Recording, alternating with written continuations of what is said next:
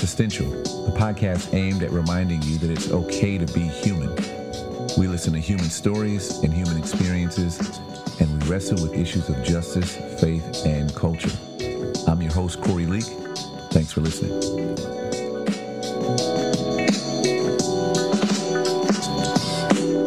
What's up, existential audience? Today on the podcast is my good friend from across the pond, Phil Drysdale. Phil, I actually thought about this across the pond thing before you came on, because being in the Bay Area, there's stuff that and even in California, there's stuff that people in the United States say like Cali. I don't really hear that from anyone who lives in California. And people say San Fran about San Francisco. No one here uses San Fran or Frisco. So like, is across the pond one of those things that we in the United States use to describe you guys in the UK?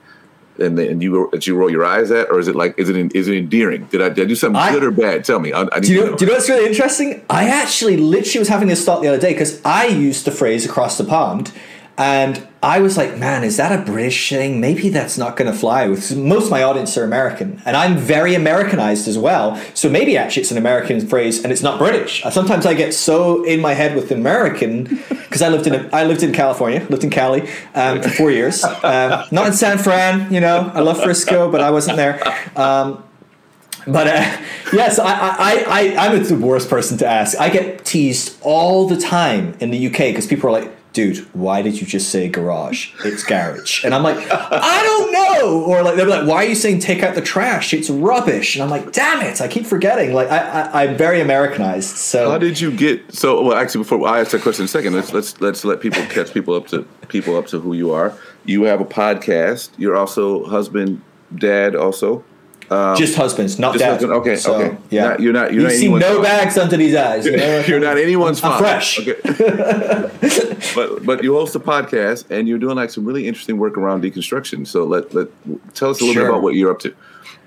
Sure. I mean, I'm in the process of unraveling myself and discovering all I am. And in that process, I kind of have come alongside people and helped them do that as well. So I used to be a Christian speaker. I used to travel around the world and do conferences and church meetings and things like that. And in doing that, I kind of came across a crap ton of people who were kind of coming up to me at the end and going like, Phil, I'm not really sure about what the Bible says here, or I'm not really sure about this, or what do you think about this? And I was starting to realize, gosh, a lot of people, this isn't clicking. They're not. It's not adding up for them. There's a lot of people undercover in churches that aren't really a part of this community, aside from in presence, right? Just by a bum on the pew, they're like not there intellectually or spiritually.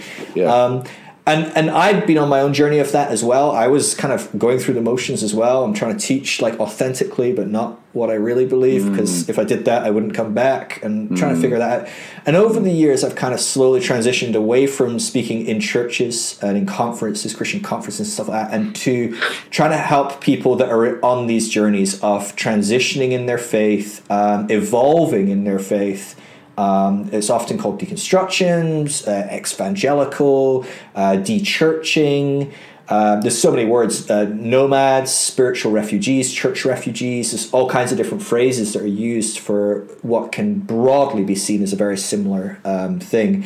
And in that, I've started to do research in the area. I do a podcast where I talk to people about either experts in the area or people just talking about their journey and how they've kind of unraveled and grown and developed, and how they've coped, how have they coped in their relationships, how have they coped with their family and their friends and the church, and what do they believe now spiritually or not. And so it's really fun. I love what I do because I just get to kind of hang out with people and get to know them. And I spend a lot of time chatting to people that are having an existential crisis and trying to help them on that as well, which is a mission, because you can't really help someone that's having an existential crisis other than to sit down and go, dude, yeah, I hear you.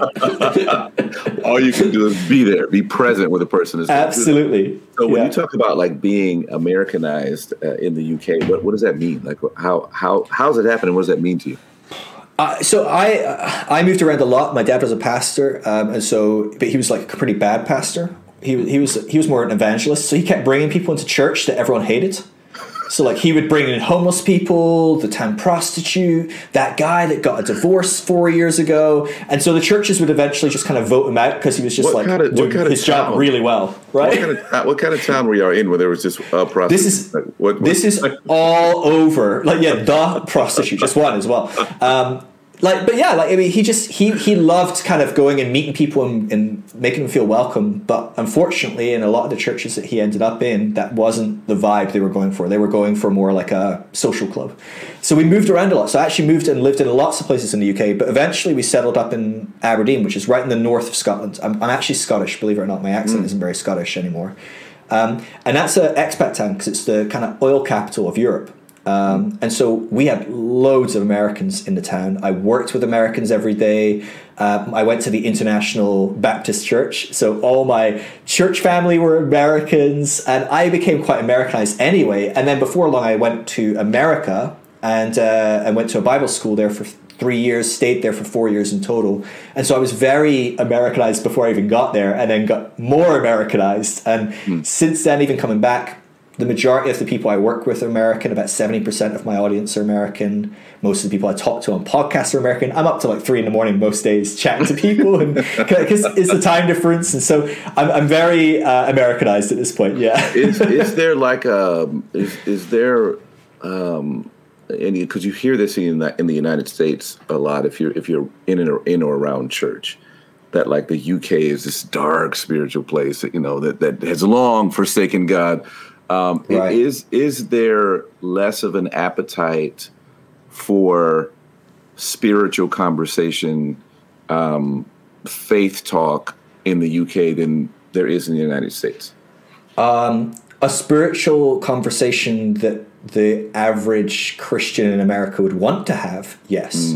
But I think generally people are quite open spiritually in a lot of ways and would be open to having those kind of conversations. I do think much less than somewhere like America. I think America by default, it's still a very Christian nation. It's going to have a very spiritual conversation generally because people are, by default, they were brought up in a culture that was open to that. They maybe even like prayed in school and stuff. I mean, it was like very like normal for them to go to church, or even if their family wasn't Christian, probably their parents, their grandparents were Christian, or it's a very normal kind of thing for them to be grown up in a world that was very spiritual. We kind of had like a big exodus. Europe as a whole kind of had a massive exodus away from Christianity and religion as a whole. If you discount that a lot of Islamic people have come into Europe, put that to the side. But people in general in Europe, the people group that have been here across the last 100 years, largely had an exodus away from their main faith tradition, which was generally Christianity, Protestant or Catholic, in the last kind of 50, 40 years. There was a mass shift in the kind of 60s, 70s, 80s, where people shifted away from Christianity. What's interesting is they've done that very differently than how people do it today. Because if you think about it, if a lot of your audience, you've had a shift in your spirituality, and a lot of people these days, when they have a shift in spirituality, the first thing they do is like pull out their phone and start Googling what's happening, right? Or they look for a Facebook group of other people that are doing it, or if you go, I'm not sure I believe that God would send people to hell. So you Google that and you go, oh, cool, there's other ideas about what God can do, and hell doesn't actually have to be this way, it could be this way. But if you did that in the 70s, what exactly were you going to do? You couldn't talk to your pastor because you'd be screwed. You're out of church. So you don't talk to any of them. Probably don't even talk to your partner about this, right? And what, maybe go to the library and try and find a book? I mean, there's not many options. And so what happened largely in Europe, when people shifted away from their faith tradition, they thought, well, that is Christianity. So what happened is they shifted to, well, I'm not a Christian. And so there was a mass shift to agnosticism or atheism in a very black and white way, a very fundamental way. Whereas what's happening today, America's having the same transition now, but it's about 40 years later. And that's not to say America's bad or wrong or slow, or it's just a bit younger, really, if we're honest, as a nation is younger. And America's had very different issues to navigate as well. As a nation, it's a very different build and makeup, and it's had very unique problems that have caused it to potentially grow a bit slower. We talked last time about how deconstruction is a privilege, right? And so in a lot of America, because of the way America is structurally built, a lot less people have the privilege to sit down and question their faith and look at it. But that's becoming more common now, and what's happening is they're doing it in the age of globalization and the internet. Like, you can go on Netflix, there's TV shows and movies that talk about deconstruction on Netflix. Like, that's crazy. So it's just a really unique time to be alive, to be going through this. And so I think what it's going to look like in the US, I think we can draw some parallels between like the mass exodus of Christianity in Europe and in the UK, but I don't think it's going to play out the same. I think it's going to be quite unique because we're in a very different time now. Yeah, man. And so there's a lot more gray areas there where people can actually really engage. Because what they found is, so about 2,700 people leave the church every day in America. That's a lot. Say that again. How many people? 2,700, and that's an old statistic. The more recent statistics, I don't have an exact source for this. We're expecting some sources this year on hard data, but it's more likely to be nearer 4,000 a day. So it's rapidly building. That many people leave every day, but what's interesting is in other studies, they found that about 78 to 80% of people that leave still hold on to their spirituality of some sort of faith. So they're not leaving God or divinity or faith in some sort of spiritual world and spirituality. They're leaving their faith tradition of this is the way it has to be. Yeah. And so it's not that like black and white, well, now I'm an atheist or an agnostic, I'm not a Christian. Now people are going, well, I'm kind of Christian, I just see things differently. Or they go, well, yeah, I'm not a Christian, but I still follow Jesus, or I believe in a God, or I believe in spirit. It's a very complex world we live in now. Anyway, so I'm rambling already. No, no worries. That's good, that's good stuff. Peter Rollins kind of talks about this a little bit in his book, Insurrection. It's not like they're saying within themselves that I want to cast off everything. I talk to so many of my friends who have just gotten so fed up with white supremacy and Christian nationalism in the United States. But yet, like just yesterday, I was talking to a friend. I was like, she's like, I'm not Christian at all. And I'm like, well, but you do still resonate with Christian stuff because I was on a call with you when there was a minister who was speaking and you were like really resonating with what they were saying. So there is this proximity that people keep to spirituality, which is why I'm so fascinated about what you're doing, because I think there is I think in the work that you're doing and the conversations you're having, they sound like conversations about going, okay, we have evolved in the way that we understand our space and our place in the world and what we're trying to figure out about divine order. So how do we do that in a more responsible, inclusive, intellect, honest way? You know what I mean? Yeah. So that's what so drew me to even coming on your podcast and the conversation we have. It's so cool to see that it's not out of a cynicism. It's not out of even just I hate Christians in the church thing. It's like, no, I actually there's something I love. I actually love the idea that there is a divine order to the world and that there is a divine energy or entity that is pulling the strings and pulling those strings towards somewhere good. I just like the way y'all been talking about it. Right, yeah. Often because we feel that actually the way we're talking about it is in direct contrast to what we feel that energy is doing, right? So if we sit down and get honest with ourselves and go, well, what is describe God, describe divinity, describe, even if you don't believe it in it being an old man in the sky or whatever,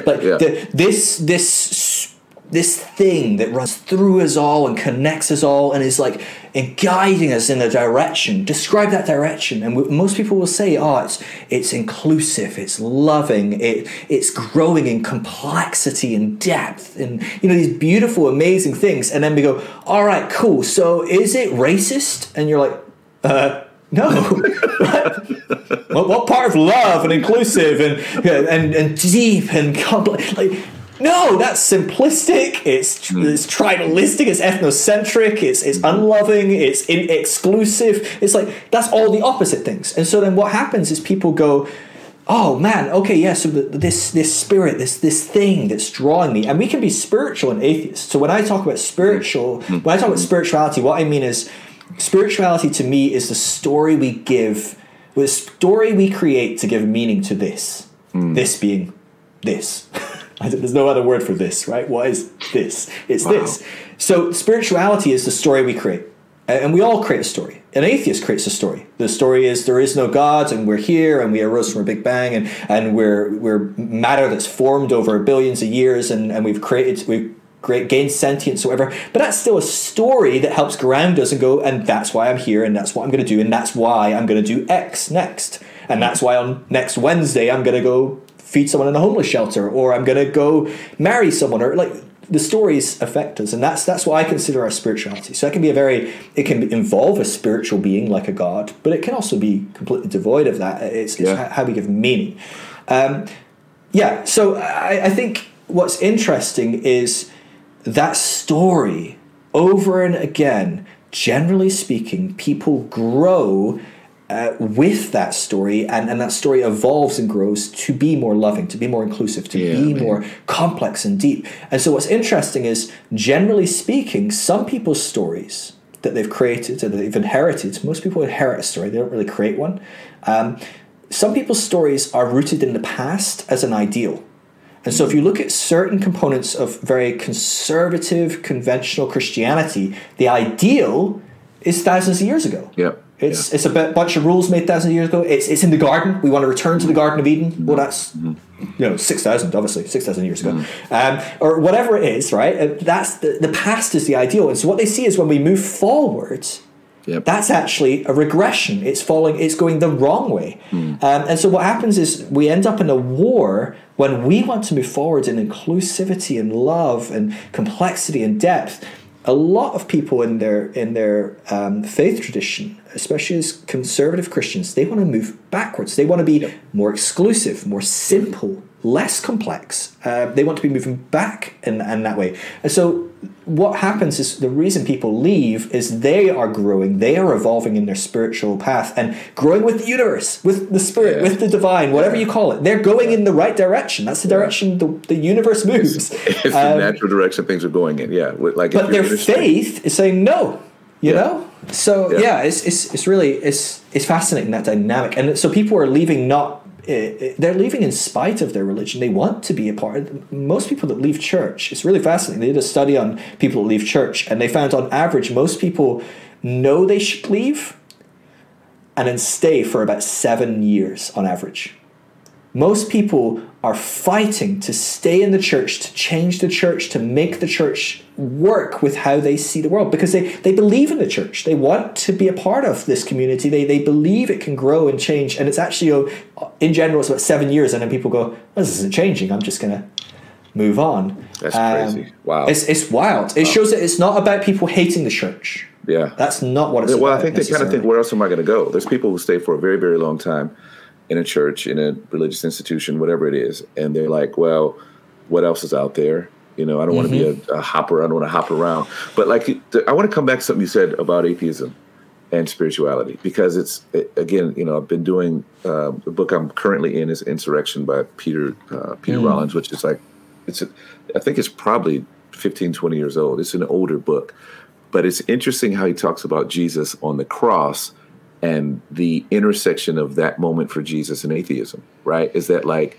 Jesus has this moment where, when, as the story goes, as the narrative goes, if you're a person who takes this narrative seriously, which you don't have to, in my opinion, as the story goes, he's on the cross and he goes, God, my God, why have you forsaken me? This is right.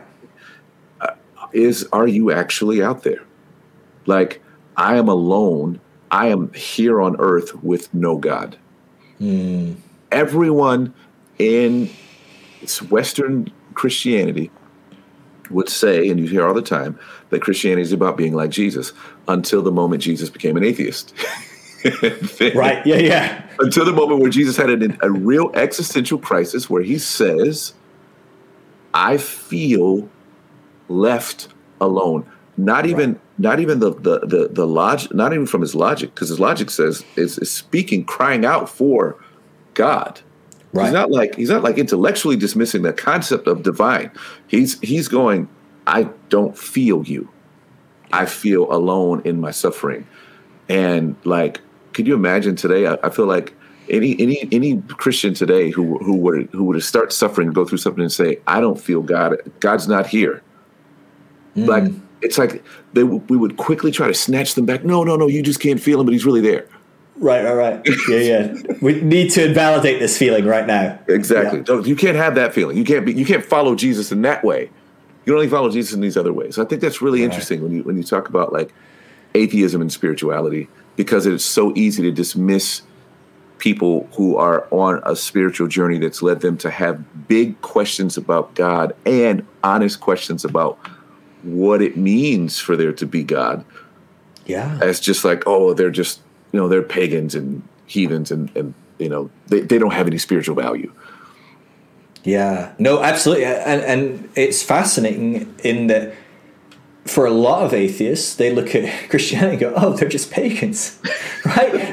Oh, they're just a bunch of nomadic Bronze Age people still living in the Bronze Age, right? I mean, in a lot of ways, they're still building this mystical, magical world where there's a God in the sky, and if you pray hard enough, he'll do this, and if you do the right thing, he'll do that, and if you do the wrong thing, he'll hurt you with a lightning bolt, and he really cares where you put your penis and what you do with that, and right? I mean, but he's not that fussed about people dying of hunger or but. They would look at Christians and see in other ways, not all atheists, but a lot of atheists might go, gosh, that's very primitive and like backwards. And so we're all doing it as well.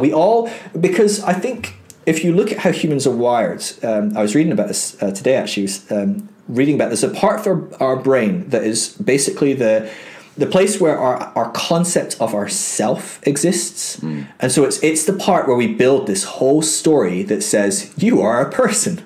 Because on some level, that's a story as well. Talk about existential crises, right? It's a terrifying thing. So it's in charge of things like, did you know, so if you're playing the piano, when you press the key, you feel that, you hear it, and you see it at different times. But your brain, that part in the middle, goes, hold on, that's really trippy, and I'm freaking out. So what we're going to do, because it brings into question, like, what am I? Who's doing the hearing? Who's doing the seeing? Who's doing the touching? No. We're going to bring that in, and then we're going to make sure it happens at the same time. And so it happens at identically the same time. And then I feel a bit more safe. I feel a bit more, oh, gosh, yeah, no, I'm me. And so that's what's happening whenever we come across people that have a story that challenges my story about who I am. And this is what happened. This is why you have, when you deconstruct your faith and you turn around and you tell your mom and she freaks out, what you're doing is you're finding that bit in her brain that goes, this is the world, this is who you are a daughter of God, and you are here so that you can have kids and they can go to heaven, and if you don't do this, you'll go to hell, and that's what you do when you turn around and go, hey mom, I'm deconstructing my faith. I'm not sure there is a God. You are just taking an axe to that part of her brain, right? You're freaking them out. Especially the longer it's been. I watched Richard Rohr do a talk where he was talking about how, like, it's better for folks to start the deconstructing in the teenage years than it is as adults, because as an adult, you've got years and years and years of that programming that you're talking about, and not just the programming, but the tribal identity. So the existential crisis that people have is not even just about the loss of belief. That belief's attached to where I belong in the tribe, with people, with community. And part of being in this community meant and has meant that I believe this thing. That's why I ask the question probably twice a year. What's more important for Christianity, belief or behavior? Because, because depending on who you talk about, it can be like either or, but like there is this, I think there's this huge emphasis on belief, because the moment you say, for example, I don't believe that people are going to be tormented forever because of, who they lay down with. And I don't believe anybody's going to be tormented forever, period. There are Christians that go, you're no longer one of us. Right. You can no longer sit with us. It's like we're in Mean Girls all of a sudden. You can't sit with us because you're not wearing pink on Tuesday or whatever day it was. It's like this very strange thing. And so that thing in the brain that says, here's where I belong, here's what I'm rooted in, here's what I'm grounded in, I think, you have to quiet that thing and let it know we're going to be okay to go through any process of deconstruction, because it can be very scary to think about being dislodged from folks that you've always known, always been attached to. So I want to ask you something about the UK in relationship to some of the stuff we're talking about, which also, by the way, when you say that for a lot of, evangelical fundamentalists or whatever, that going back thousands of years feels like progress. I think that's too much credit. I think they only go back 100 or so years. I don't even think that they believe That's going true. all the way back to like the early church. No. But like, so did you watch all of our political theater in the last several months with the election and the insurrection, all that kind of stuff? All of your political theater, maybe not, but okay. Jeez, the big moments of our political theater.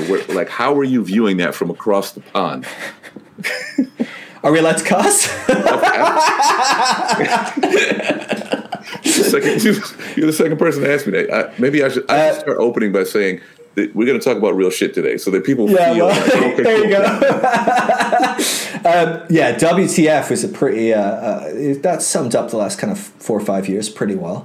It's been an interesting one. So, because you're looking at such a complex topic and a complex. The US is a complex place, and so if you look at how humans evolve, we go from individual to ethnocentric to world-centric. That's how people kind of evolve as we grow up.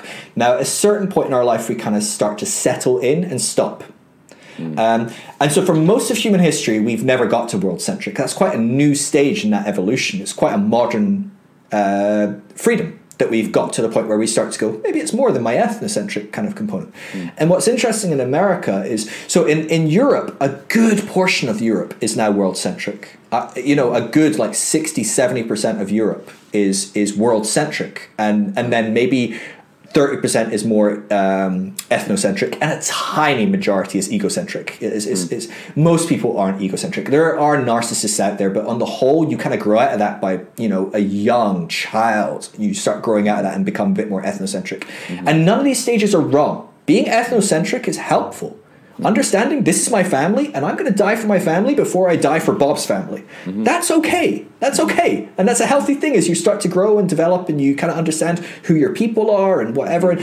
But as we grow and evolve, hopefully we step beyond that. What's interesting is when you look at that kind of dynamic of like 70-30 in Europe, it means that Europe becomes a very progressive, quote unquote, or liberal kind of place, because we're more world-centric, we're more inclusive, and we have more complexity. We see things with more nuance. We try and include everyone.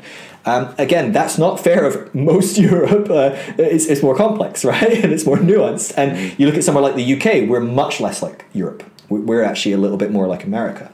But when you look at America, America is very different. America is only about 30% world-centric. And so maybe by some measures, maybe about 50%. But a huge portion of America is still very ethnocentric, and now ethnocentric can be very different. That can be right down from a guy sitting in the KKK going, "Yeah, just us white people in Knoxville, just us. Screw the white people in that town, just us," or whatever. Or maybe it's like, no, just us white people, and then it's just us Americans and whatever. But for a good portion of America, just us Americans, and even just as white people, is basically as far as they've kind of evolved. And that's what you see is a huge portion of America, it's very broad. Not a huge portion of America is explicitly racist and wants to kill black people and whatever. Like that's a caricature for sure. And yes, those people love Trump, right? And yes, those people jumped on the opportunity to vote Trump. But what's interesting is when you see those evolutions, in the same way with deconstruction, when someone deconstructs, what does the church do? They freak out and they alienate and they push it away because it's dangerous and it's scary. That is way too world-centric. You're starting to appreciate other religions. You're starting to see things beyond our faith, beyond our little church. It might be other churches or it might be other faiths. Gosh, that's terrifying. The same thing happens when people go from ethnocentrism to world-centrism. And so what you're seeing is in America, what happened was not that people so much supported Trump, it's that they hated what Trump spoke against. So Trump was less pro-racist, build wall, build this, do that, do this. That was definitely his party line a lot of the time. But his main party line that people in America jumped on was the liberals are dumb and they're going to ruin our country and they're dangerous and they're too progressive and they don't even know what they're talking about. They don't even have truth. The problem is if you went for like, hey, let's vote based on racist platforms, you probably get at best 20% America would vote for that. But if you say, hey, let's vote on, do we hate liberals? You've got about 60 to 70% of America jump on it. Even some liberals hate liberals, if we're honest. Because sometimes we're dumb, right? Yeah. We can't make decisions. We can't lead very well or whatever. Even within some of the progressive / liberal, whatever we want to call it, agenda is still the America First mentality. You heard you hear American exceptionalism in either party. It doesn't matter if it's Democrat or Republican who's in office or who's running things. It's you still have this America First, our tribe. And I wonder, because you've talked about this in contrast with with Europe and the UK. Like I wonder if it's our age. I mean, we're as a nation, the United States is like 248 years old now. I think it is. Like compared to how long European nations have been doing what they're doing, how much time you have, we're babies. So when you talk about it from the standpoint of an evolution from this egocentric to ethnocentric to being more globally minded, I think we've evolved to where we are, especially the Europeans who came here for a new world. So like kind of they came here to get away from whatever was happening in Europe. They came here to get away from it. And so in our DNA, I shouldn't say ours, in the white folks' DNA here in the United States is this like, we came here to be our own exclusive group of people who have black folks as our enslaved, as our slaves doing our bidding, building this for us so that we can continue to get rich and become better than the rest of the world. That's in the DNA of white folks who are still running this country. And I don't know that in our lifetime, I guess, because I mean, I think I'll die before that goes away because we're just young. And it's not even me saying that, excusing it, saying, oh, it's okay. It's just simply saying it's a very young nation and it's pretty shitty that we've only gotten this far. But I guess this is as far as we could have been expected to get. I don't know. It's really hard, isn't it? Because when you look at, I often joke, if you took Germany, which is right in the kind of center of Western Europe, you took that country and you just like chucked it away somewhere and put it in Australia or put it in Russia or something, and then you grabbed America and you put it in Germany and said, okay, you guys lived there for the last 200 years. America would be so different because they're next door to France and Belgium and Holland and Denmark and Poland and Italy and Austria and Switzerland. And like, you've got like 10 neighbors right there constantly showing you, hey, there's a different way to do this. For an America, and a lot of America is very globalized right now, right? We talked about Netflix, right? You can switch on Netflix and see how the rest of the world do things these days.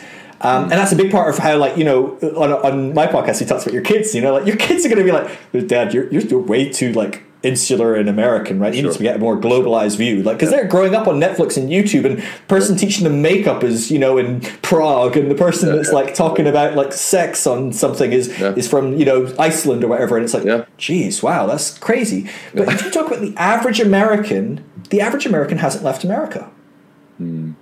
There's more people in America that haven't left America than there are that have.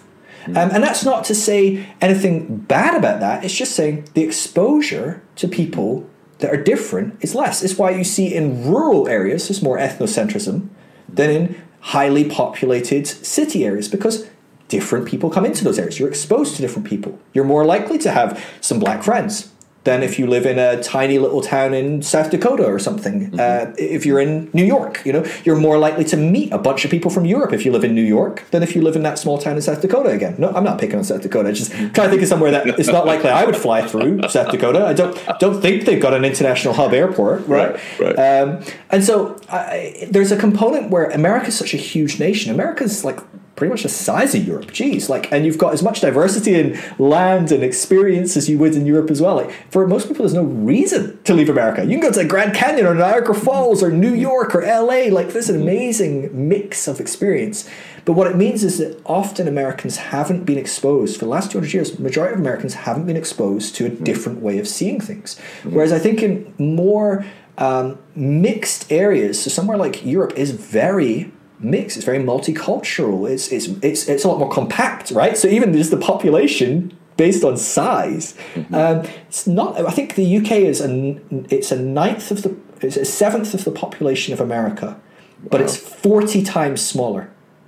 So we pack them in, right? And so it's like even things like COVID, people comparing COVID and America, and I'm like, America's got a lot on its side, right? Most people don't share public transport. Some places don't even use public transport, right? And your houses are bigger, your workplaces are bigger, your shops are bigger, everything's a bit more spaced out. And then you go, oh, and in the UK, we can't move in the office without touching someone, and so probably going to get COVID. So I think there's so many different dynamics at play. So I think the US is young. Yeah, I think that's a big part of it. But I think as well the US has had less privilege in being able to experience different cultures and nationalities, especially if you're rural. Yeah, the proximity thing is huge. I mean, we often talk about that when it comes to, having compassion for another person requires proximity. Having an understanding of another person's experience requires that I get close enough to them to sort of know what it is. And you're right. That's I had never thought about that before. Our proximity to other nations. And then as you're talking, I'm like looking, okay, we have Canada, which I have not been to Canada. What I've seen from Canada seems very similar to the United States. And then what our last president was doing was saying, let's isolate ourselves even more by putting a border wall up in the South. So those neighbors from the South won't be coming in, and we don't need to go there. So it's like this, it's almost like it's woven into the European DNA of those who came here to be like, let's wall ourselves off from anyone who's not white. Yeah. And let's create this new place where we can be in control and tell ourselves we're number one, regardless of whether or not it's actually true or not. Like, it's such a fascinating dynamic when you zoom out from it and just sort of look at it and go, oh, damn. Like, how could it be anything other than what it is? Now, in the UK, is there here we have this really, I don't know, toxic is the best way to describe it, conflation of state and religion, that people wrap the cross in the American flag or vice versa. You have like the red, white, and blue cross. People had erected the cross, which is the symbol for just about every Christian, belief system, the symbol of like, that's Christian. During the insurrection, the cross was there. And Jesus Saves was there, present, on display. Yeah, absolutely. Do you have a similar thing in the UK where like because I think, state-sanctioned religion was a thing there long before it was here. We tried to tell ourselves it wasn't actually. We weren't. Right, you were fleeing that kind of technically on some level. But now it seems like it's almost reversed. Like from what I understand, there doesn't seem to be this like state sanctioned. Everyone needs to believe this way, and these are our ideals. But maybe I'm wrong. Yeah. No, I mean, on the whole, that's true. And there's maybe a multitude of factors at play. So there is the fact that a lot of Europe has been de-Christianized. It's still very much thought that most countries still think of themselves in some sense as a kind of Christian nation. There's maybe some Christian ethics. So even people that have left Christianity probably look somewhat favorably upon like kind of the idea that, oh, we're a Christian nation. Maybe quite a few people do that. But still maybe even in a minority. What I think is fascinating, and this is really interesting, is as we've become more world-centric and a bit more liberal and a bit more progressive, a lot of our countries have become more open to refugees, to immigration and different things like that, which I think is a wonderful thing. There's very, very positive things to say about that. But there's also negative outcomes that have come with that. Certain things that people in different, with different worldviews, with different ideologies, with different ethics and rules and ideas, And so there's no doubt about it that people that come from a very religious Islamic state have a different idea of what day-to-day life should look like than people that grew up in an ex-Christian nation. And so somewhere where, I don't know, if you come from Saudi Arabia where they arrest women for driving, or, they cut your hand off for stealing or something very extreme, if you're not like in the right royal family or something, there's no doubt about that culture is going to have some clashes with a new culture because it's going to be different. So some of these clashes have occurred. And I think what's interesting in that is people have almost started to push for a more Christian, a more integrated state and religion suddenly. And I don't think it's as obvious. I don't think they have the language for that. But you'll see the kind of more that may be considered to be racist groups, nationalistic groups, things like that. They're much more likely to start pushing, well, we're a Christian nation. They come here. They should abide by our Christian ideals and government. And I'm like, half of you guys aren't even Christian. You're atheist, right? But you're suddenly using this like Christian language. But really what it is it's a paradigmatic that is heavily race influenced. It's classist, it's racist, it's a whole bunch of different things. And things are complex, right? Things are complex, of course. Like, things like if you look at Sweden, which has the highest immigration rate, has currently the highest rape rate in the world, which is crazy. And what's interesting is that most of the rapes are not, I think most is fair, but it's not all rapes by any means, but I think it's like 70-something% of rapes are performed by someone that was an immigrant. And so there's a very clear tie to people that have come in from a different culture are fucking with the system. So I'm not saying that you suddenly go, oh, like we can't say anything because that would be racist. Or no, we should probably look at this and we should try and figure out education, different things, maybe figure out how we bring people. Of course, these things are complex. I was saying this when Trump was saying, let's build a wall. I'm like, well, of course, there's problems of like everyone moving to one country. That would be a disaster. So like, yeah, of course, we should talk about how do you move to a country. I know this because I wanted to live in America and I couldn't. I wasn't allowed, right? So I don't think the average American Mexican can just walk into America. I can. I'm a white guy, So and I was a Christian back then and everything. I was ticking all the boxes. All the boxes. But I think so. There is problems in play in Europe that are starting to incite more. They push people into a regressive place. So what happens is that they go from a world-centric thing, but they get this external pressure. Their family are now, oh, I don't want my daughter to be raped, and so suddenly I kind of regress to a more ethnocentric position, which is what happens when we go into fear and all sorts of different things. Is we then start to go, oh, no, hold on. Let's make this about me and mine again until I feel safe. Then we can start exploring, bringing some new people in. So it's super complex. I'm not an expert in world politics by any means, shape, or form. I just observe these things and I think, gosh, this is fascinating stuff at play. And it's at play everywhere. It looks different, but humans are humans. And we're figuring this out. And we're probably doing a relatively good job compared to ourselves 1,000, 10,000 years ago, but we're still figuring it out and we're still fucking up a lot, right? For sure, man. And I think we talked about this on your podcast that like even us sitting around talking about this is a privilege, right? It's like we don't have to, we don't feel the sword in the same way that someone who is poor, who's living on the margins, who doesn't have enough resources to survive, people who are living in police states, especially here in the United States. I do get some of the experience because I'm Black, obviously, so there are certain things that I experience, microaggressions, just about on a daily basis.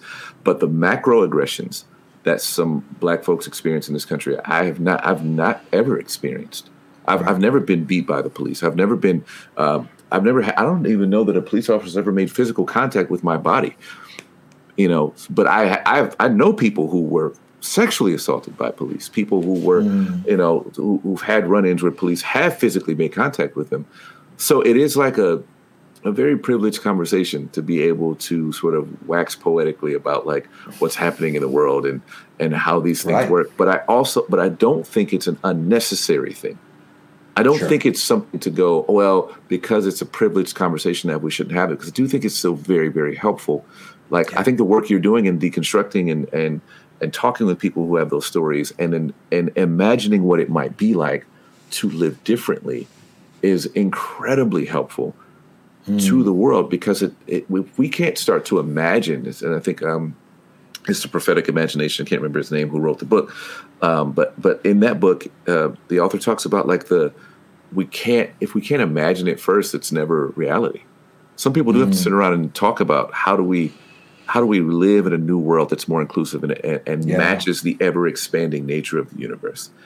So the last question I have for you is, what has been some of the most interesting stuff you found throughout your work of having these conversations around deconstructing, decolonizing, reorienting how we view the world and ourselves and the divine?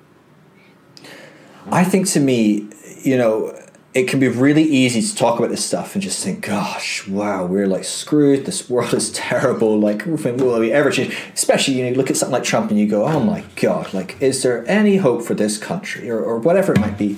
And I think one of the things that I've found in studying and looking at history, anthropology, sociology, religion as it evolves, and spirituality, looking at these things, I've seen direction.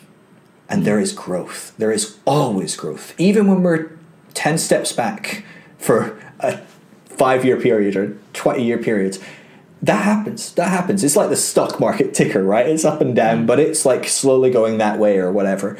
And there's times where things crash and there's times when things are down, but we never really go down. We always work our way up. If you can zoom out enough, and I think, again, it's a privilege to zoom out.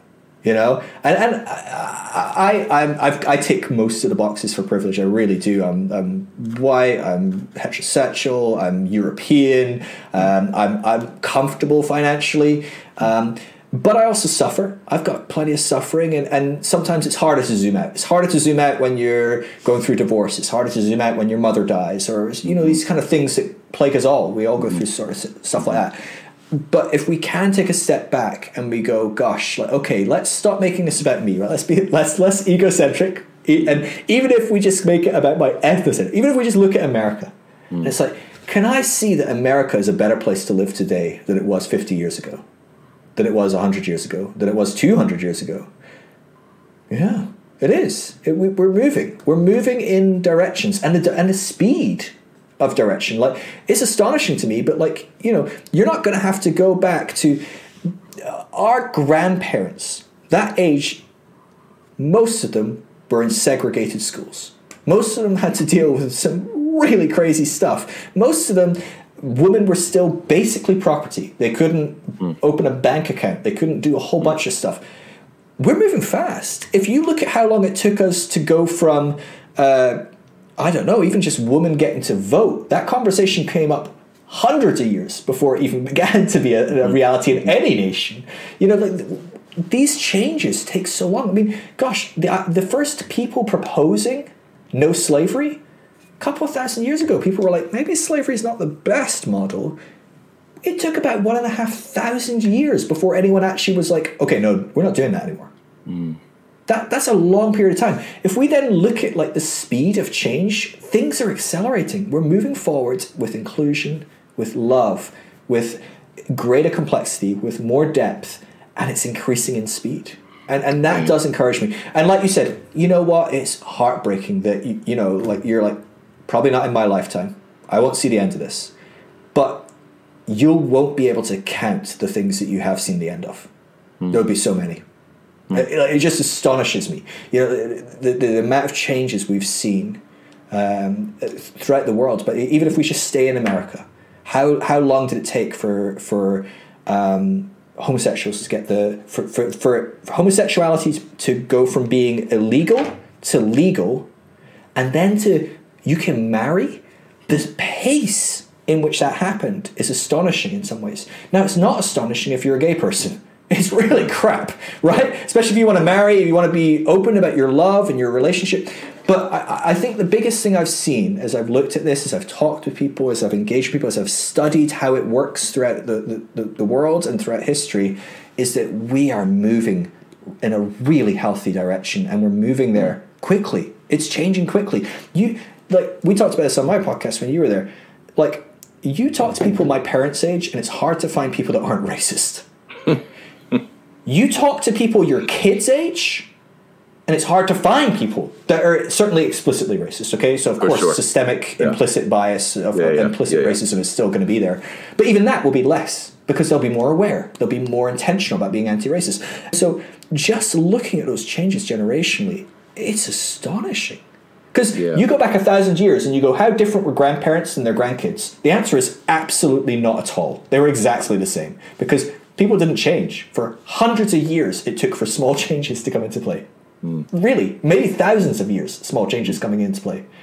And now we're looking at 20, 50 years for major changes to come into play. That's exciting. Yeah, man. Well, I think some of that is, I think there's technology, I think there's social media, I think there's, different outlets for people to express. It's what I was saying a few moments ago about like the importance of these kinds of dialogues. Because of these kinds of when I say at the end of this podcast, which you guys will hear in a moment, that we're contending for a better world, one conversation at a time. This is actually what we are doing. It's the awareness and the imagination, the verbalization, the naming of things that like creates this different way of thinking for people that goes, oh, maybe it doesn't have to be that way. Maybe it could also be this way. I do also recognize, and I'm glad you acknowledged it, man, that like there's layers to privilege. There's layers to, who gets to name it and claim it and say it, what it is. You as a white male, me as a man, but being black, it's like, okay, when I hear we've gotten better faster, I think I can intellectually go, yeah, but emotionally something in my DNA, something in my body rejects it, because again, it's like when someone who I read this in the 5 Books of Miriam. There's this dialogue in that book. The way it goes is basically there's different personalities having dialogue. One of the people in the dialogue says that slavery wasn't that bad. Then a person says it's easy for you to say. If you were never enslaved, if your people were never enslaved, it's very easy to say, as you said, like it's very easy for us as heterosexuals to say, it was relatively quick. But like you said, for someone from the LGBTQ plus community, it's like, hell, what? Like it's when you're in the suffering, it feels like forever. And I think that like the zooming out and zooming in is a very interesting dynamic when you look at the world. And I don't want to demonize either. I don't think either should be demonized. I think that those with the privilege to zoom out should communicate and talk and behave, vote. If we're in a place that votes, and interact with the world in a way that's mindful of those who don't have the privilege of zooming out. I think that's our burden and our responsibility. Man, I appreciate you, man. I it's always great to talk to you. We could talk for another hour because I have so many more questions and things I'd like to wrestle with in terms of like how we remake the world, recreate the world. And maybe that's a conversation we can have next time you're on. But appreciate you, man. What are you working on right now? What's the name of your podcast? How can people stay in touch with you? So people can connect with me on Instagram, Phil Drysdale. That's where I connect with people most. Just chat with people day in, day out about their journeys and help them on that, whatever it looks like. Podcast is Phil Drysdale Show. That comes out twice a week usually, and just chat with people about their journeys. And then the Deconstruction Network is what we're building, which is a free resource to help people that are going through a deconstruction of faith, which can be really lonely. It can be really isolating. For a lot of people, they lose friends, family, churches and stuff. So that's basically it's a world map, and you sign up and you can look on the map and see who's in your local area and maybe message them and connect with people in your local area. That's amazing. Connect. And that's completely free. And through that as well, we have the opportunity for people to take part in research. So we're doing research on people that are deconstructing to try and change the narrative and give more accurate data on what does this actually look like, what's actually happening and occurring. And so deconstructionnetwork.com is a great place to go if you want to connect with other people, if you feel lonely and isolated in that journey. Because like you're saying, it's zooming out is a big privilege, and it should never be done at the expense of anyone's zoomed in experience ever. Yeah, man. And so we can zoom out and go, gosh, it's amazing that we're seeing these radical changes in faith, that people of different faiths are embraced more than ever before, all that different stuff. But the reality is most people that go through deconstruction are living through an actual living hell day through day. And it might be great for their grandkids, and that's a wonderful thing. And it might be even encouraging to them in the moment to go, gosh, at least my grandkids aren't going to go through this. Yeah. But it's shit right now, and they need support and they need encouragement. And so if you're going through it, if you feel isolated, if you feel your family and your friends have rejected you, if you've not got a community anymore because the church isn't really for you anymore, like that's a start. You might not find anyone in your local area. It's still early days. There's about 3,000 people on there. A couple of thousand in the US, so this is a good mix as long as you're not awesome, man. Dude, that's super dope. I'm so glad that I think you told me about that before, so I'm glad to be reminded of that, and for folks to hear that that's a resource, because you're right, it is a lonely place to be. Well, Phil, thanks so much, man. I appreciate you. Thanks for coming on the podcast. Thanks for having me. It's an honor. For sure. Well, folks, that was Phil Drysdale, my friend from across the pond. Thank you for listening to this episode and all the episodes you've listened to. Thank you to all of you who have rated and reviewed the podcast. For those of you that are part of the Patreon community, special thanks to you. And thank you to all of you for helping us to contend for a better world, one conversation at a